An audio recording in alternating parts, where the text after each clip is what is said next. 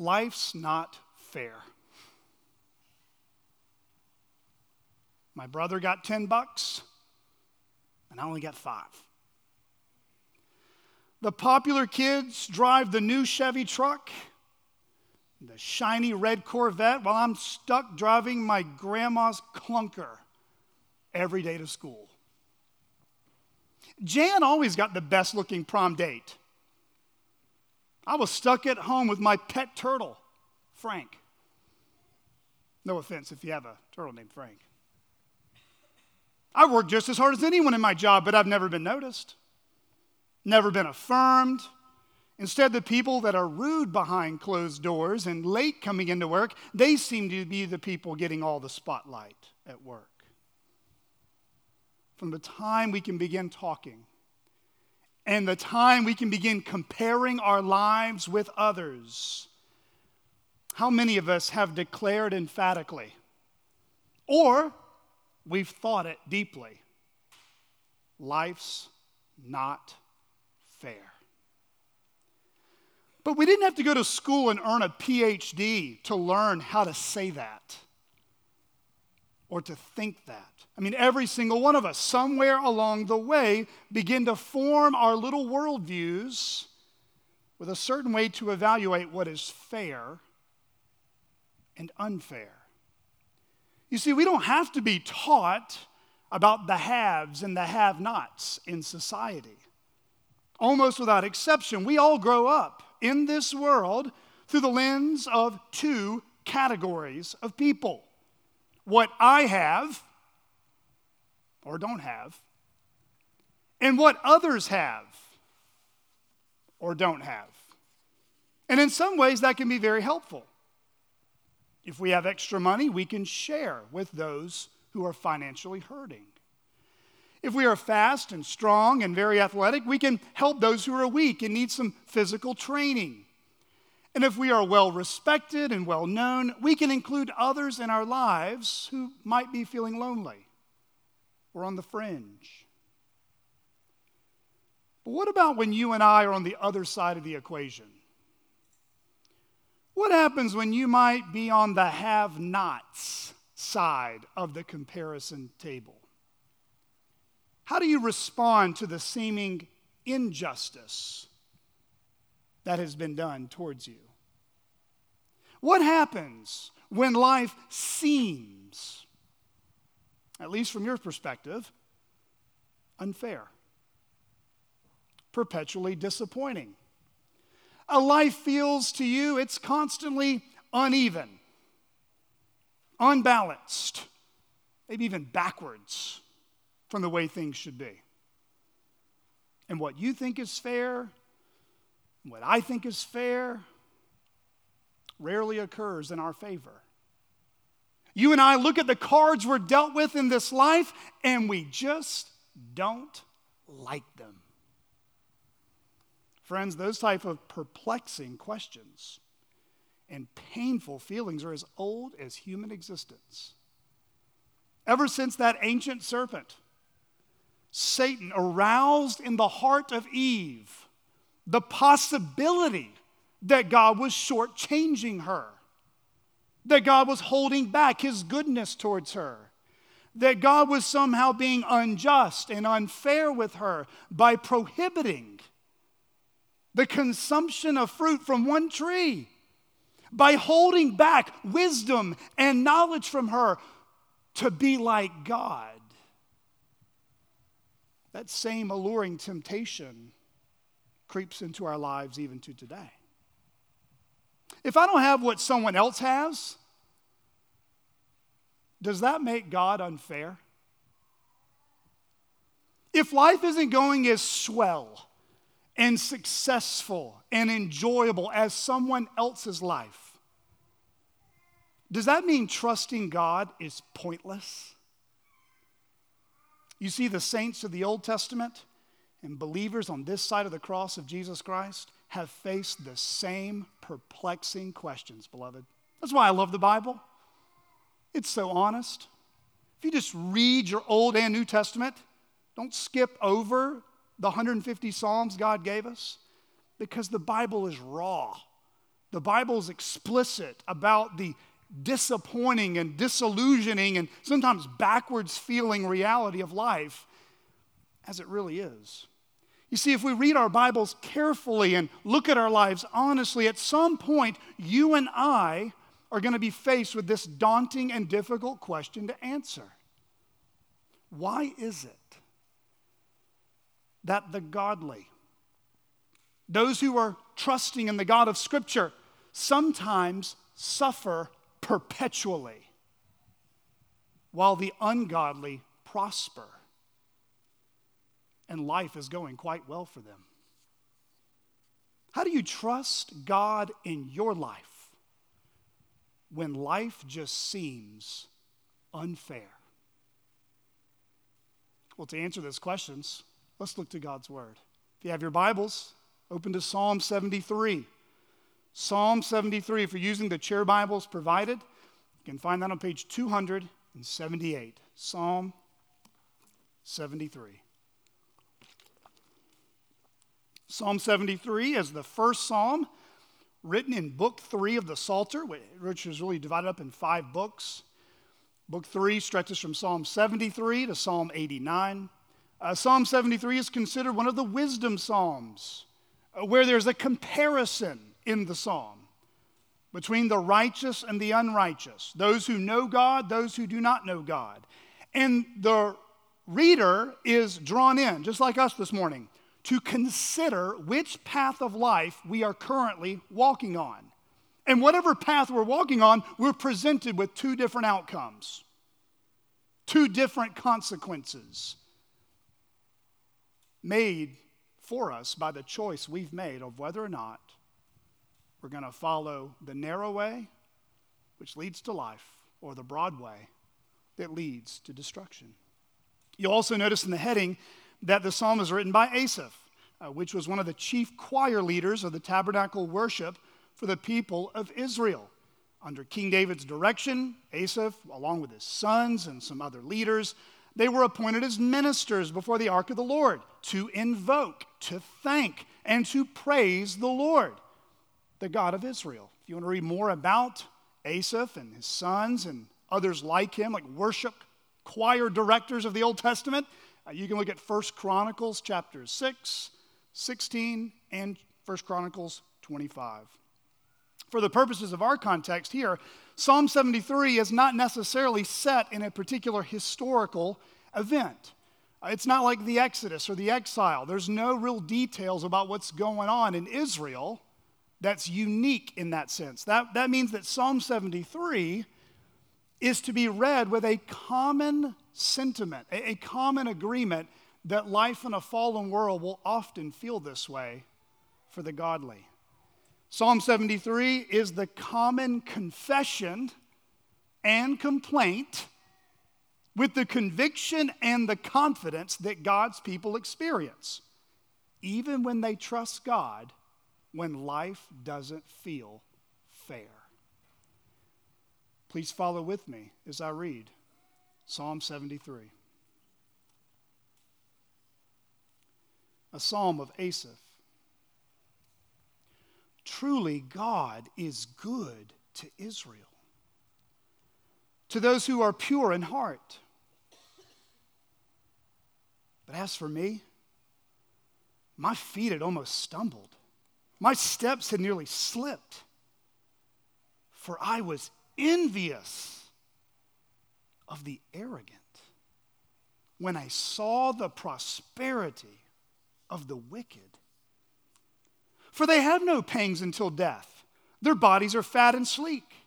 They are not in trouble as others are. They are not stricken like the rest of mankind. Therefore, pride is their necklace. Violence covers them as a garment. Their eyes swell out through fatness. Their hearts overflow with follies. They scoff and speak with malice. Loftily, they threaten oppression. They set their mouths against the heavens, and their tongue struts through the earth. Therefore, his people turn back to them and find no fault in them. And they say, how can God know? Is there knowledge in the Most High? Behold, these are the wicked, always at ease. They increase in riches.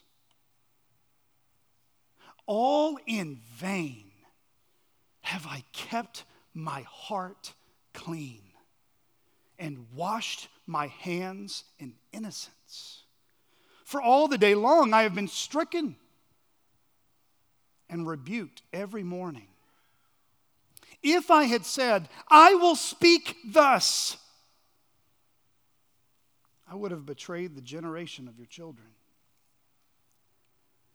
But when I thought how to understand this, it seemed to me a wearisome task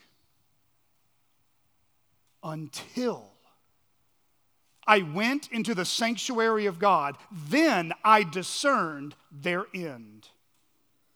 Truly, you set them in slippery places. You make them fall to ruin. How they are destroyed in a moment, swept away utterly by terrors, like a dream when one awakes, O Lord. When you rouse yourself, you despise them as phantoms. When my soul was embittered, when I was pricked in heart, I was brutish and ignorant. I was like a beast toward you. Nevertheless, I am continually with you. You hold my right hand.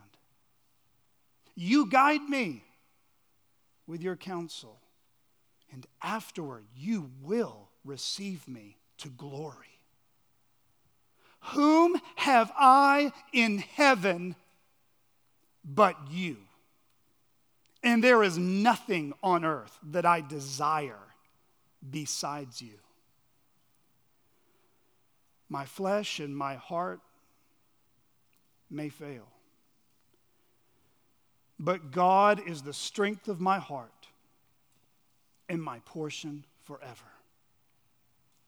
For behold, those who are far from you shall perish. You put an end to everyone who is unfaithful to you. But for me it is good to be near God. I have made the Lord God my refuge, that I may tell of all your works. This is God's word. If you're taking notes, I have 4 main points that will serve as an outline for you to follow with us this morning. We'll start with point number 1. The unchangeable creed of the godly. The unchangeable creed of the godly. We read in verse 1, truly, God is good to Israel, to those who are pure in heart. You see, Psalm 73 begins by stating what is true about God before we read of anything that seems hard or unfair about us. He says, truly, God is good to Israel. What does it mean that God is good? Well, from the opening pages of Scripture, Genesis chapters 1 and 2, we read of the goodness of God. First, in everything that God created, He created to display His glory and His goodness.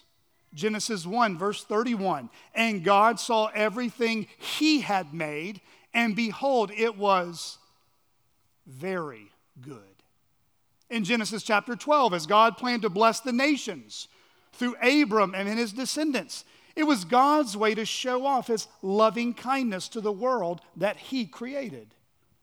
So God would call a people to Himself, not because those people were mighty in number, and not because those people deserved it, but because He chose to love them. He chose to reveal His kindness, His mercy, and His goodness to them, despite who they were in and of themselves. In other words, friends, God had treated sinners better than their sins deserved. That's because God is always good, even when we are not. God is always good, even when we are not. As you read throughout the Old Testament, it becomes very clear that the Lord would show his loving kindness to an undeserving multitude by forming a covenant with his elect people, the nation of Israel. That covenant was formed between God and his people, and that covenant was to protect them. He gave them laws and boundaries and rules and warnings and punishments that would ensue if those warnings were not obeyed. But the covenant was also a covenant filled with wonderful promises that were wrapped securely, better than any birthday or Christmas gift you could ever receive. It was wrapped securely with the bow of God's goodness. You see, out of his mercy in their slavery, God would hear their cries in Egypt and send a deliverer to rescue them. God was good to them.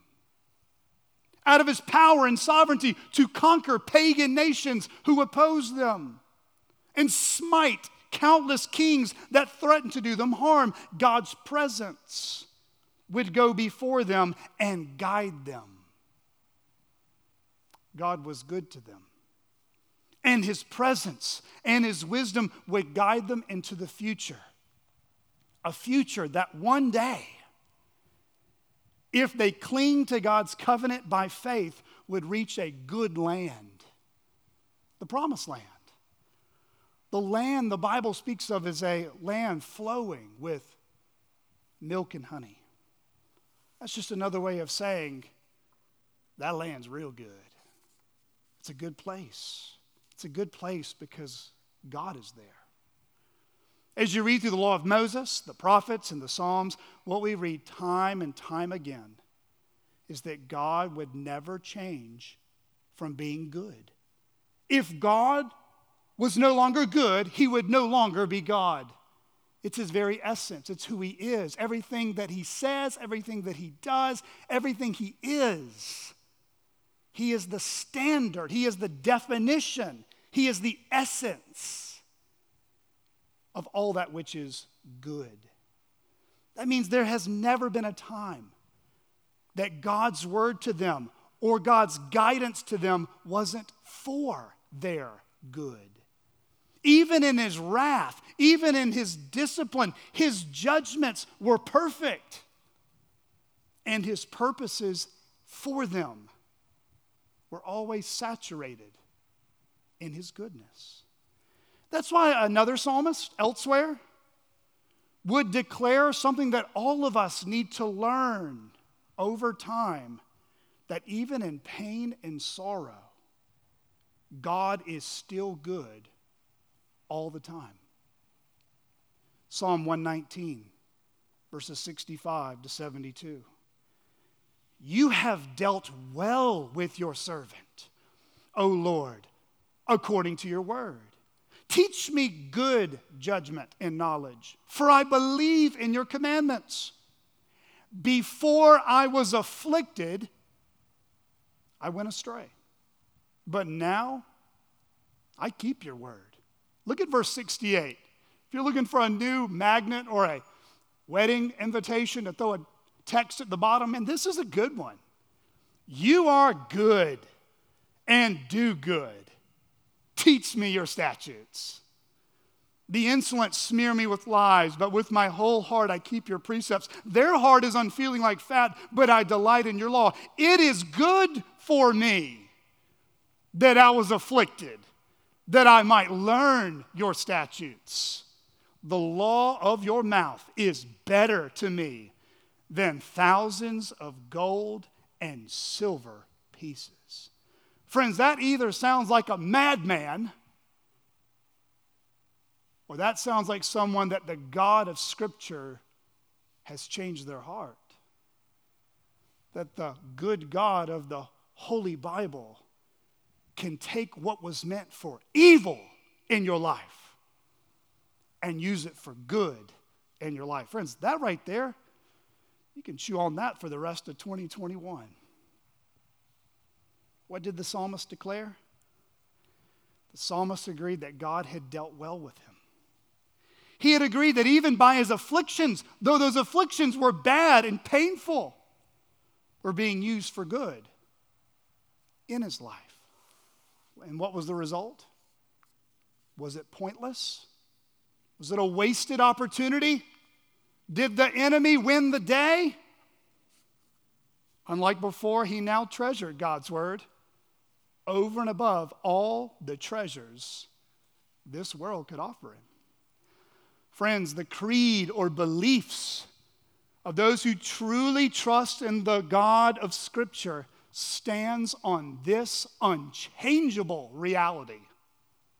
God is good. Regardless, friends, of what kind of week you and I just had, regardless of how bad and painful an affliction could have been, God has still remained good to you. God has still remained good to me.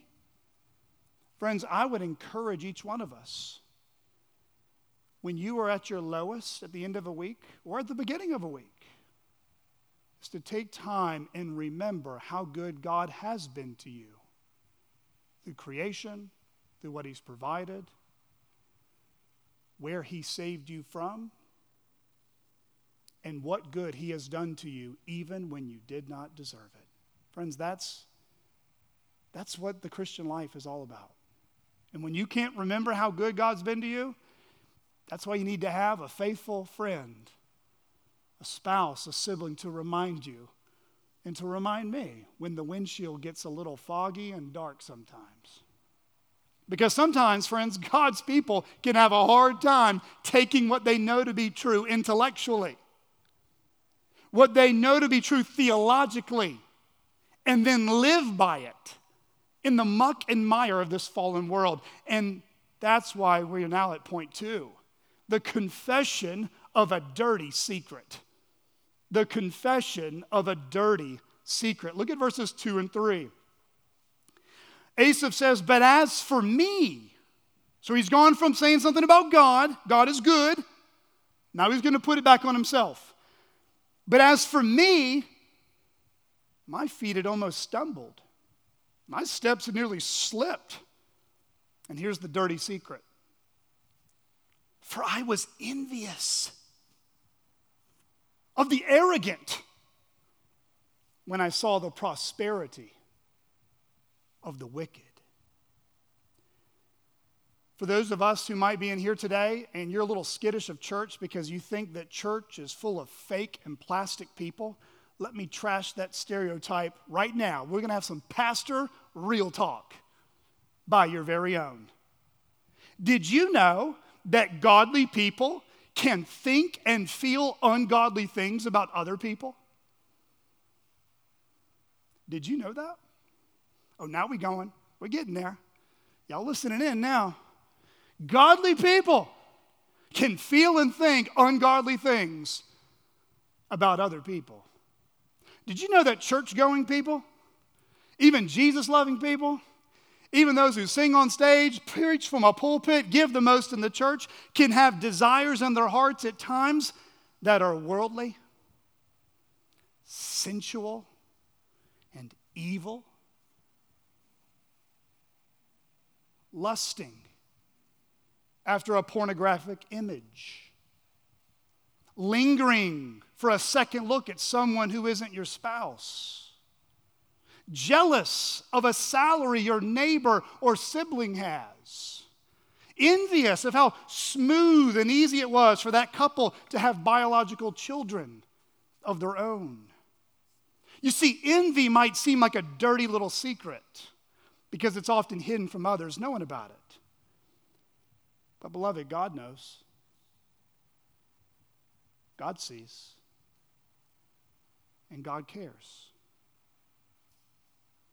Envy is the hidden demonic poison that can choke out godly ambitions and godly attitudes in any one of us.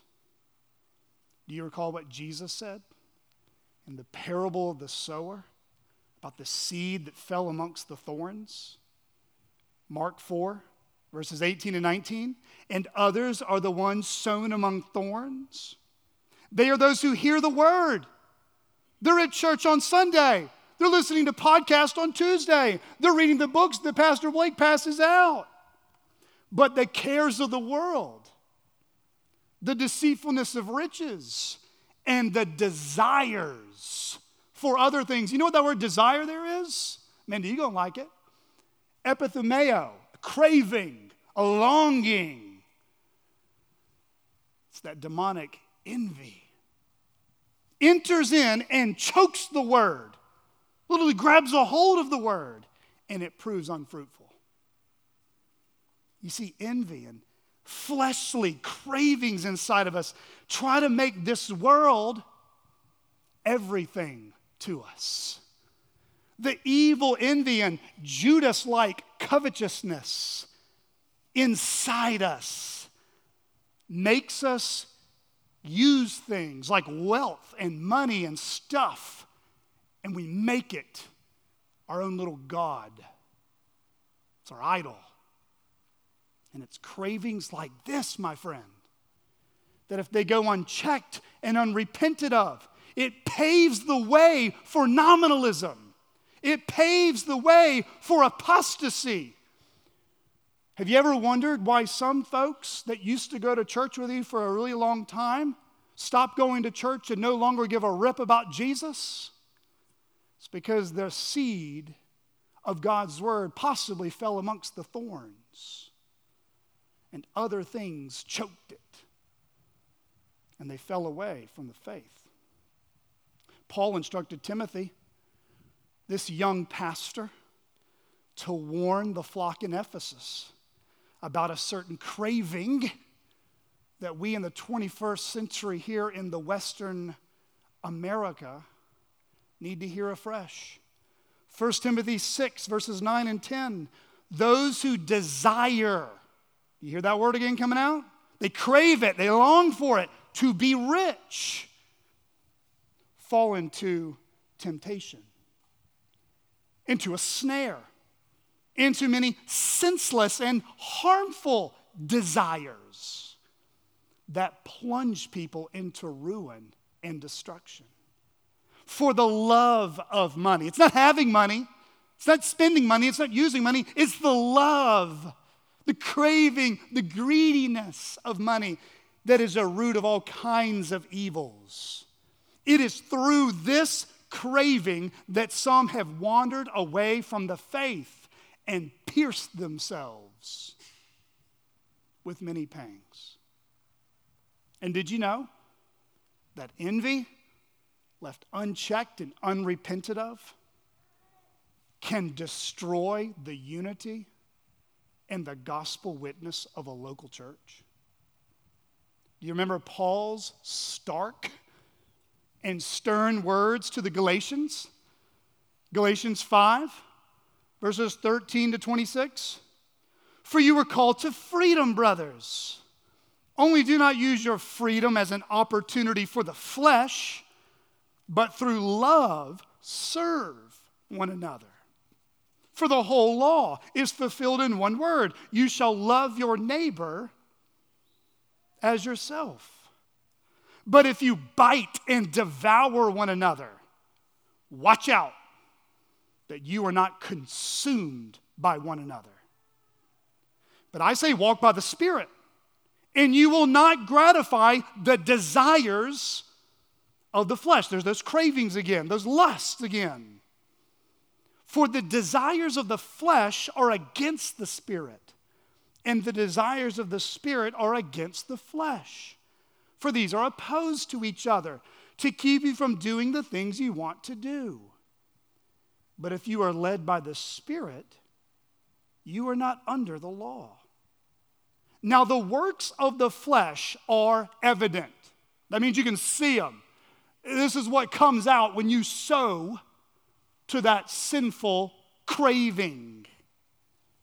Sexual immorality, impurity, sensuality, idolatry, sorcery, enmity, strife, jealousy, fits of anger, rivalries, dissensions, divisions, envy, drunkenness, orgies, and things like these. I warn you. Do you hear that? Anytime an author says, I warn you, we need to okay, I need to wake back up. Here we go. I warn you, as I warned you before, that those who do such things will not inherit the kingdom of God. But the fruit of the Spirit is love, joy, peace, patience, kindness, goodness, faithfulness, gentleness, self-control. Against such things there is no law. And those who belong to Christ Jesus have crucified the flesh with its passions and desires. If we live by the Spirit, let us also keep in step with the Spirit. Let us not become conceited, provoking one another, envying one another. Friends, that means envy is not a dirty little secret. Envy is a really big problem. And if we do not, by the Spirit, put to death the deeds of the flesh, Romans 8:13 says, we will not live. You might be asking, well, Pastor Blake, you've really got us in a kind of an unnerving, abrupt mood. I mean, how bad is envy? I mean, isn't there a place called Massage Envy? I mean, can I go to the massage parlor at Envy? I'll leave that up between you and the Lord. But really, is envy that big of a deal? I mean, aren't there worser sins? Well, the Bible uses 4 different terms, sometimes interchangeably, to basically allude to this same ungodly passion that can fester in each one of us. You're familiar with these words. Envy, lust, greed, and coveting. In her book, The Envy of Eve, I would encourage you, it's a good book. If you're looking to read a book this summer on this topic, The Envy of Eve, author Melissa Kruger helps us define these terms both by their similarities and their slight distinctions. She writes, every scriptural use of the word covet describes an idolatrous or immoderate desire to possess. Thus, we can define coveting as an inordinate or culpable desire to possess, often that which belongs to another. The term inordinate speaks to desiring a good thing in a wrong or idolatrous manner, while the term culpable speaks of desiring a wrong thing clearly prohibited by Scripture. She goes on further to explain, coveting is such a problematic sin pattern that the Bible uses other words to help clarify types of wrong desires. Under the large umbrella of coveting are 3 specific subsets of coveting: envy, lust, and greed. Envy describes a setting of our affections on that which specifically belongs to another. Lust describes coveting, which is usually sexual in nature. Greed describes coveting, which is primarily focused on the acquisition of money and possessions. Each of these specific types of coveting are aspects of the larger attitude that, if left unchecked, can consume our hearts and lead to lives of unsettled discontentment. A covetous heart pines away, never satisfied and always wanting more. Well, for Asaph, he acknowledges who he was envious of and why he was envious of them. He writes, did you notice there again? I was envious of the arrogant when I saw the prosperity of the wicked. The arrogant or proud here he's referring to are those who are separated from God. They don't love God. They don't live for God. They don't trust in God. Simply put, they don't know God and they don't care. In fact, they are so self-sufficient, self-reliant, that the wicked looks to God and scoffs and mocks him. As you'll notice in verse 11. How can God know? Is there knowledge in the Most High? And specifically, he says he was envious, though. He was jealous, not of their mockery, but of their prosperity. He's describing here the lifestyle of the ungodly in his day, their lifestyle of ease and comfort. This is luxurious and licentious living. It's the life that says, eat, drink, and be merry, for tomorrow we die, and it doesn't matter. Pleasure is God, and I'm the center of the universe. Everybody and everything exists to satisfy my cravings. You see, these men and women turned their backs on trusting God and found all their peace and security in themselves instead of finding security in the God who gave them everything they have, including their brain they use to mock him. In verses 4 and 5, he elaborates on what he deems what's totally unfair about the comforts and the ungodly lifestyles that the ungodly were enjoying. And it seems like the righteous, those who are trusting in God, well, they got the scraps. They were missing out. In verse 4, he alludes to their long and relatively healthy lives. Little to no health issues, and when they died, it really wasn't all that painful in the end. Then in verse 5, he continues on by elaborating how they ride through life seemingly carefree. While everyone seems to have their problems, well, their list of problems are relatively short. Then in verses 6 to 9, he reveals the nature of human pride and how unbelievers were callous towards others and concerned only about themselves. Instead of using their wealth to bless others, they indulged only in themselves.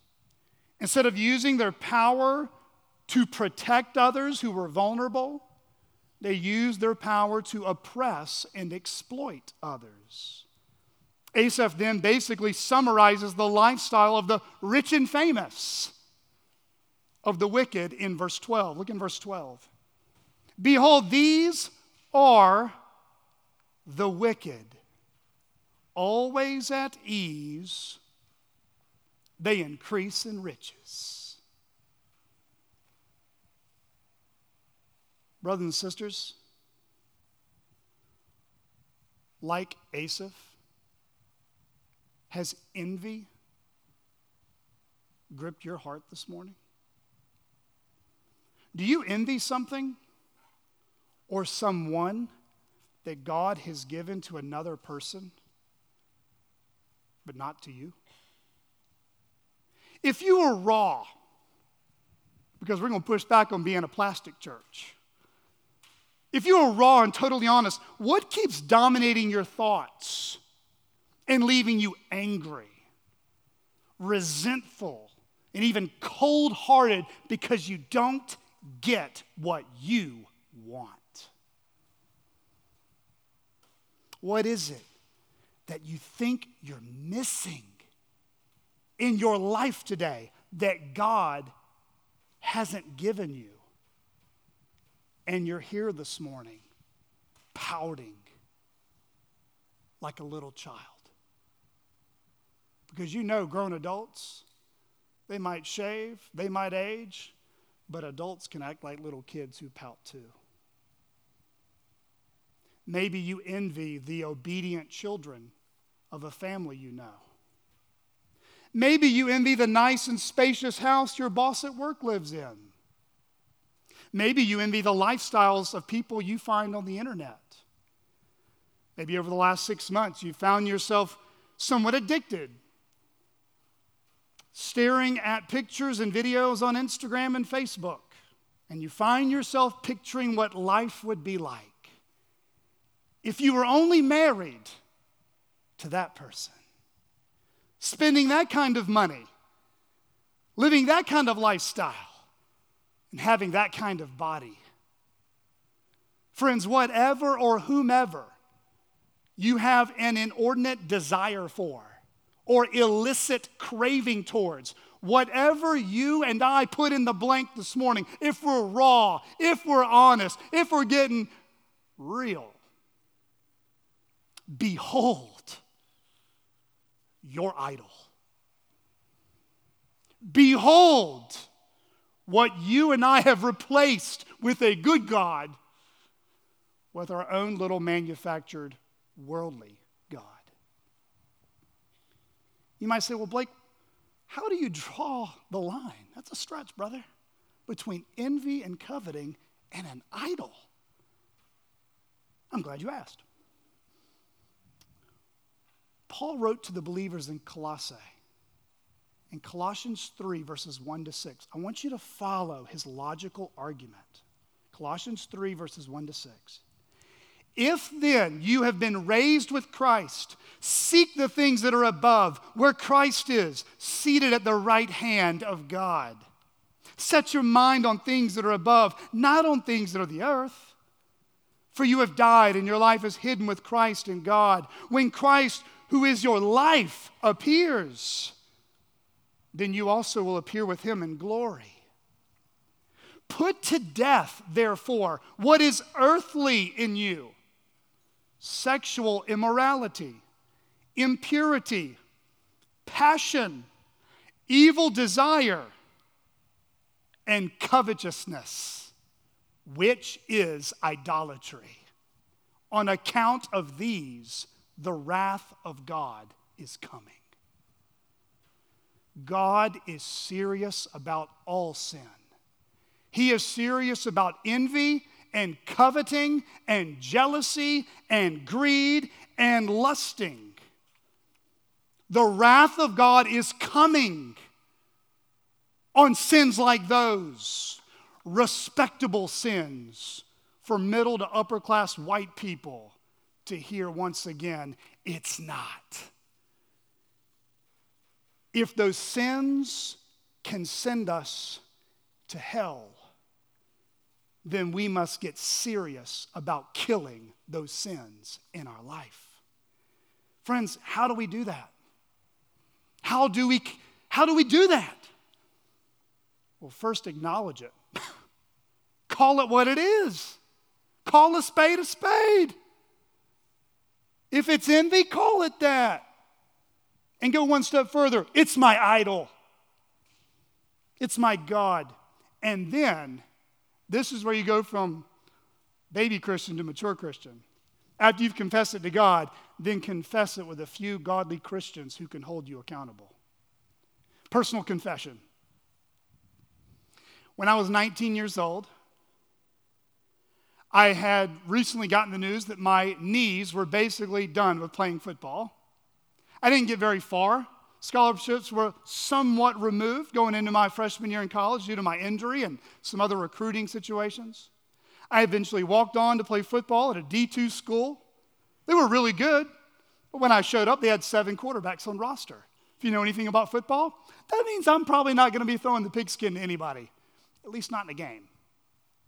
Football ended for me very quick. That same year, I got word that a former teammate of mine had just been offered a full scholarship to play at the University of Georgia. A Bulldog. I didn't like the Bulldogs, but a full ride's a full ride. In SEC football, it's a little better than D2. This dear teammate got a full ride. I set records. I broke records. I made him look good. That's just a fact. That's not pride. That's a fact. But I was sitting at home, punching a table while he was playing college football on Saturdays. I was angry, mad, venomous. I slandered him. I was angry. I was so mad. And I struggled for probably 1 to 2 years so badly I couldn't even watch college football. My wife watches 10 times more college football than me at the beginning of our marriage. And it was partly because I didn't want to see what God gave him and not me. You might say, well, Blake, are you still struggling with that? I mean, you're 35, you're going to hit that midlife soon. You probably want to stick to video games or something. No, there was a turning place. I had to get raw. I was angry because he got what I wanted. He didn't do anything to me. My problem is I didn't trust that God was good with what he was doing in my life. It was an idol. And I had to get raw. And I shared it with my buddies as we're working out in the gym. Hey, man, I made so-and-so an idol. I've been jealous of him for 3 years. Hey, let's watch him play this Saturday. I emailed that famous athlete who eventually did go on to the pros, so he ended up getting better. And I said, man, I'm so happy for you. It's amazing to see what God's been blessing your life with. It didn't happen overnight. It didn't happen in a week. It took years. But when did the hinge turn? When did the door turn for Blake Boyles' envious, jealous, idolatrous heart? I had to get raw. He got what I wanted and God didn't give it. Friends, what is it this morning that you are angry, resentful, jaded because you're jealous of what God has given someone else but not you? You see, friends, the envy that we have lodged in our hearts this morning, it's like a beast. That's why Galatians 5:15 says, watch out or you'll devour each other. If we're jealous and we're envious and we feed it, we're going to devour each other. We're going to take each other out, tear each other down, because we're kicking and crawling after what we want, but we can't get. It's like a bomb ready to blow up, destroying everyone around us, including ourselves. You see, Asaph modeled humility when he confessed his so-called dirty little secret. He recorded it in sacred scripture. Friends, how many people have read the Bible? How many people have read Psalm 73? Asaph got real with God and with like millions and millions and millions and millions of people that have existed since Asaph. Now, friends, I'm not encouraging you to go to a publisher and confess all your sins and have it published. That's not exactly what I'm saying.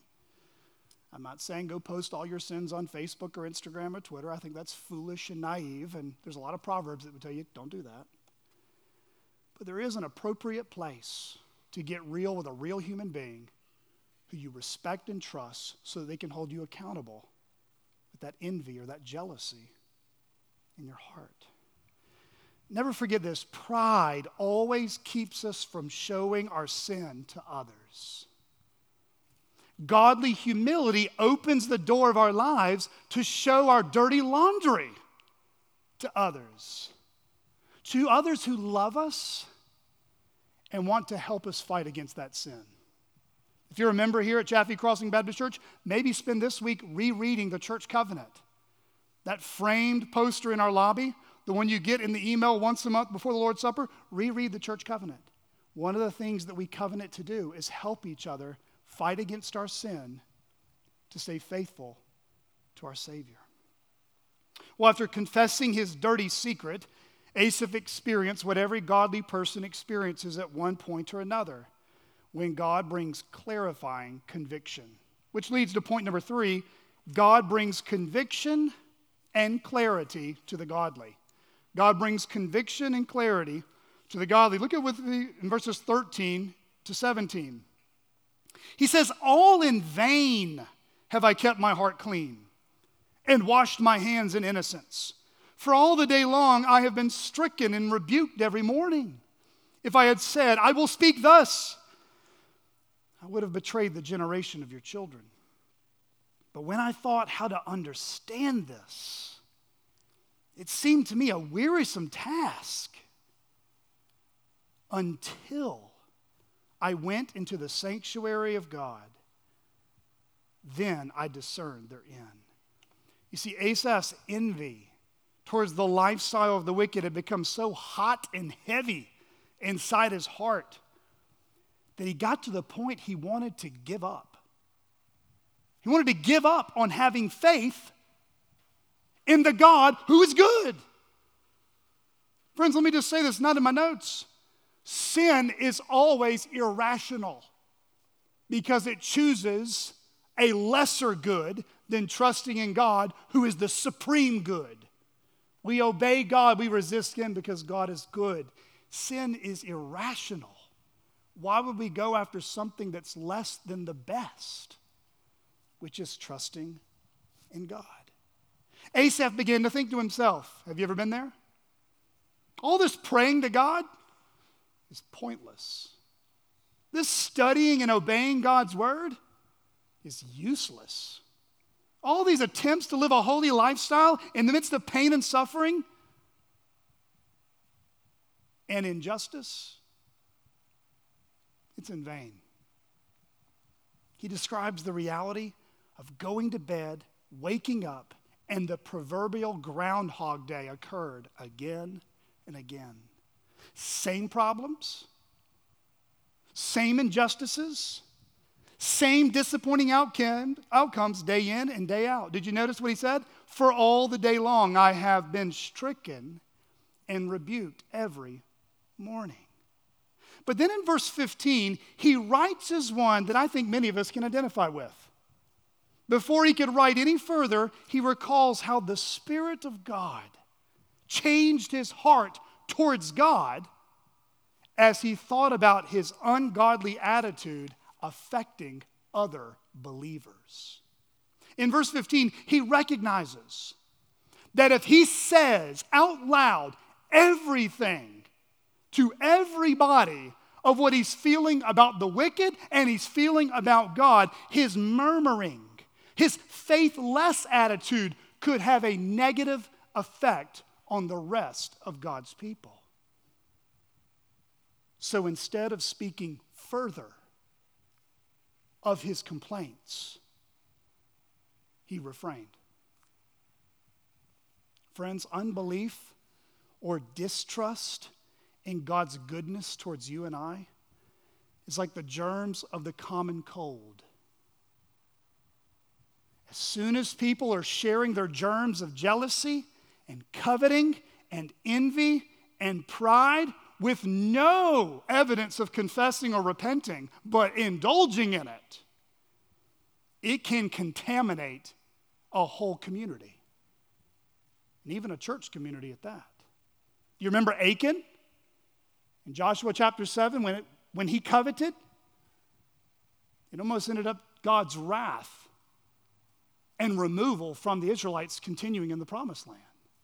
You remember King Saul? Why was he trying to kill David? Because he was jealous of David. Women thought he was the stuff, and men wanted to be like him. And he was the next king in town, and Saul wasn't. Friends, unbelief leads to murmuring and complaining, and it can spread amongst God's people and create division and discontentment in the camp. CCBC, as followers of the Lord Jesus Christ and members who are in covenant with each other, we should be prudent and gracious in how we speak to one another about the things we don't like in the church and the people we don't like in the church. We should be prudent and gracious in how we speak to one another about the things we don't like in the church or the people we don't like in the church. What does Ephesians 4:29-32 tell us? Let no corrupting talk come out of your mouths, but only such as is good for building up, as fits the occasion, that it may give grace to those who hear. And do not grieve the Holy Spirit of God, by whom you are sealed for the day of redemption. Let all bitterness and wrath and anger and clamor and slander be put away from you, along with all malice. Be kind to one another, tender-hearted, forgiving one another, as God in Christ forgave you. You know, as a Christian and as a local church pastor, I have found that over time, generally speaking, so there are exceptions, the people who are the unhappiest in the church are typically the loudest and most disruptive to the peace of God's church. Brothers and sisters, we must remain watchful over our hearts. We must remain watchful over our speech. And we should remain prayerful for the peace and unity of Christ's church. You see, envy and discontentment are all over the New Testament. Do a word study sometime. This is not a Psalm 73 hobby house or Blake woke up on the wrong side of the pillow. Envy's all over the place. You see, envy and discontentment can spread like wildfire in a church. When we compare our spiritual gifts with someone else's spiritual gifts. When we are envious of others who have places of leadership that we want, but we don't have. When we are known as church critics rather than encouraging church members. When we are known as speaking poorly about others behind their backs instead of working through our differences with the person directly and doing so charitably with their good in mind. James exhorts us in James 3, verses 13 to 18, who is wise and understanding among you? By his good conduct, let him show his works in the meekness of wisdom. But if you have bitter jealousy and selfish ambition in your hearts, do not boast and be false to the truth. This is not the wisdom that comes down from above, but is earthly, unspiritual, demonic. For where jealousy and selfish ambition exist, there will be disorder and every vile practice. But the wisdom from above is first pure, then peaceable, gentle, open to reason, full of mercy and good fruits, impartial and sincere. And a harvest of righteousness is sown in peace by those who make peace. You see, envy and discontentment can touch us individually, it can touch us as a household, it can touch the life of a church. A church could even begin to envy too much what another local church has. Envying the building or budget of another local church. Envying the children's ministry, youth ministry, and men and women's ministry of another local church. Envying the pastor, the music, the comforts and amenities of another local church. Friends, the temptations are all over the place. They hit us at different places and at different times. We can be tempted to envy almost anything at any time. From the clothes on someone's back, to the spouse they are married to, the lawnmower they own, the thickness and color of someone's hair. Dead serious, I've had people confess that to me. The children they are raising, the retirement package they just received, all the way to the vacation someone else got to enjoy and you didn't. But brothers and sisters, whatever you find yourself complaining or grumbling about or envying in your life, confess it to God. Confess it to a small circle of godly, trusted friends, and then make a firm decision to do whatever is needed to bring peace and unity to others around you. For some, that might mean to forgive someone and move on. For some, it might mean learning to rejoice in the blessings of another, which I had to learn when I was 19 years old till I was about 22. To finally get to the place where I could turn on the television again. Rejoice in what God's doing in other people's lives.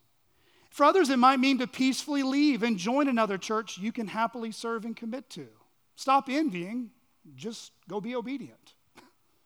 Friends, Christian love thinks about the good of others, especially to protect the unity of a local church, rather than the comforts and preferences of themselves. Well, Asaph said once this conviction from God set in, the Lord made everything much more clear to him. It was when he went into the sanctuary of God, verse 17, his perspective on life being unfair began to change. He discovered two things the Lord made clear to him. Number one, the ungodly may enjoy the comforts of this life, but they will be separated from God forever if they don't repent. And second, envy can make us act irrationally and subhuman, like an animal, rather than thankful. Listen, if you're here today and maybe you're actually enjoying life fairly well. You don't envy anyone's life because you love everything about it. You've got plenty of money. You've got plenty of clothes. You've got amazing health. And friends, I want to acknowledge those are gifts that you can enjoy. Those are gifts that you should rejoice in. But remember, all those gifts are from God. They are not God's themselves. And friends, God may bless you or bless your neighbor or bless a pagan or whomever, and it does not mean that they know him. You see, you can be given all the temporal and transient things of this life, and then one day it will be gone. When's the last time you saw a U-Haul by a graveside? For we came into this world with nothing, and we will leave this world with what? Nothing. You see, we should all be very careful how we interpret prosperity. We should be very careful how we think about comforts like health and money and wealth and ease in this life, and think just because someone has a lot, they're A-okay with God. You see, having good health is a blessing from God, but having good health does not mean you are in right relationship with God. Having wealth and power are blessings from God, but they must be used wisely and generously in the fear of God, knowing that you only have what you have because God gave it to you. Friends, the book of Job and the book of Ecclesiastes tells us that God is sovereign over everything, including every person that will ever live. He blesses the godly and the ungodly. That's why the doctrine of common grace is such a beautiful doctrine. If you open up our statement of faith, we have a whole article on it, which teaches that God does bless the godly and the ungodly. What does Matthew 5:45 say? God makes his sun rise on the evil and on the good, and sends rain on the just and on the unjust. But being godly does not mean you will get everything you want in this life. Being godly doesn't mean you won't suffer in this life. In fact, Job was godly and he almost lost everything. Jesus Christ, God's sinless, beloved Son, was practically homeless and slandered as if he was Satan to the bulk of his public ministry. If anyone knew life to be unfair, it was Jesus.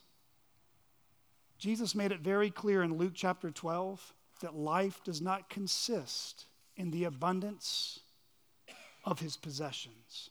Friends, it is better to be without this world's comforts but have God forever than to have this world's comforts and be separated from God forever. You know, as Christians, we already know this. We've already counted the cost.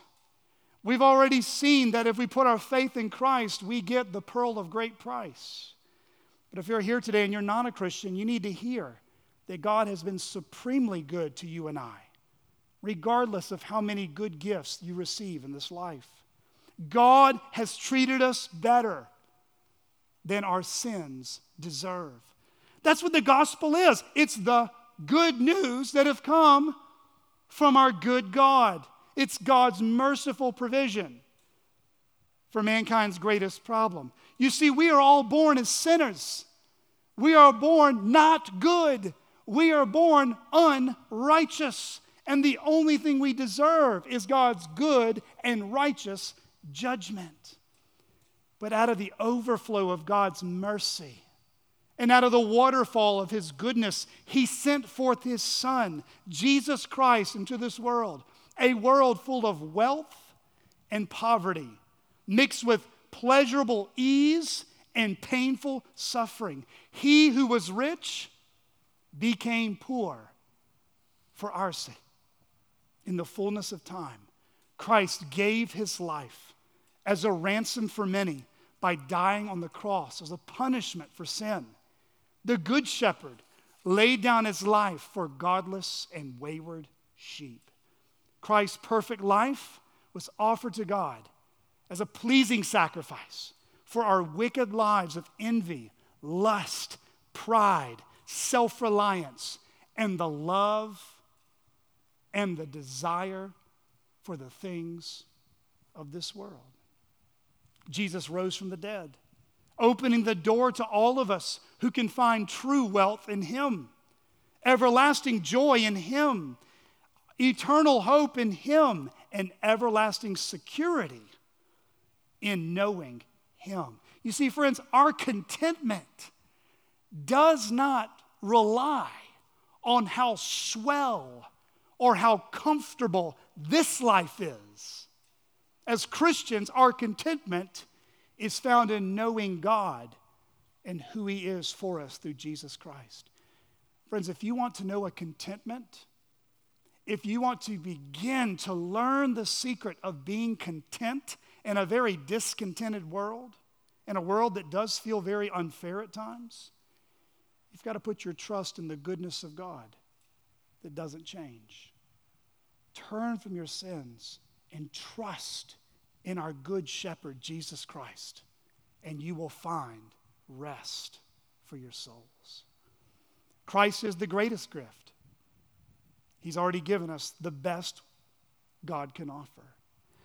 But lastly, we learn now that God's strength, as we put our faith in him through Christ, he gives us confidence, even when life seems unfair. And this will be very quick. Point number 4, the confidence that God instills in the godly.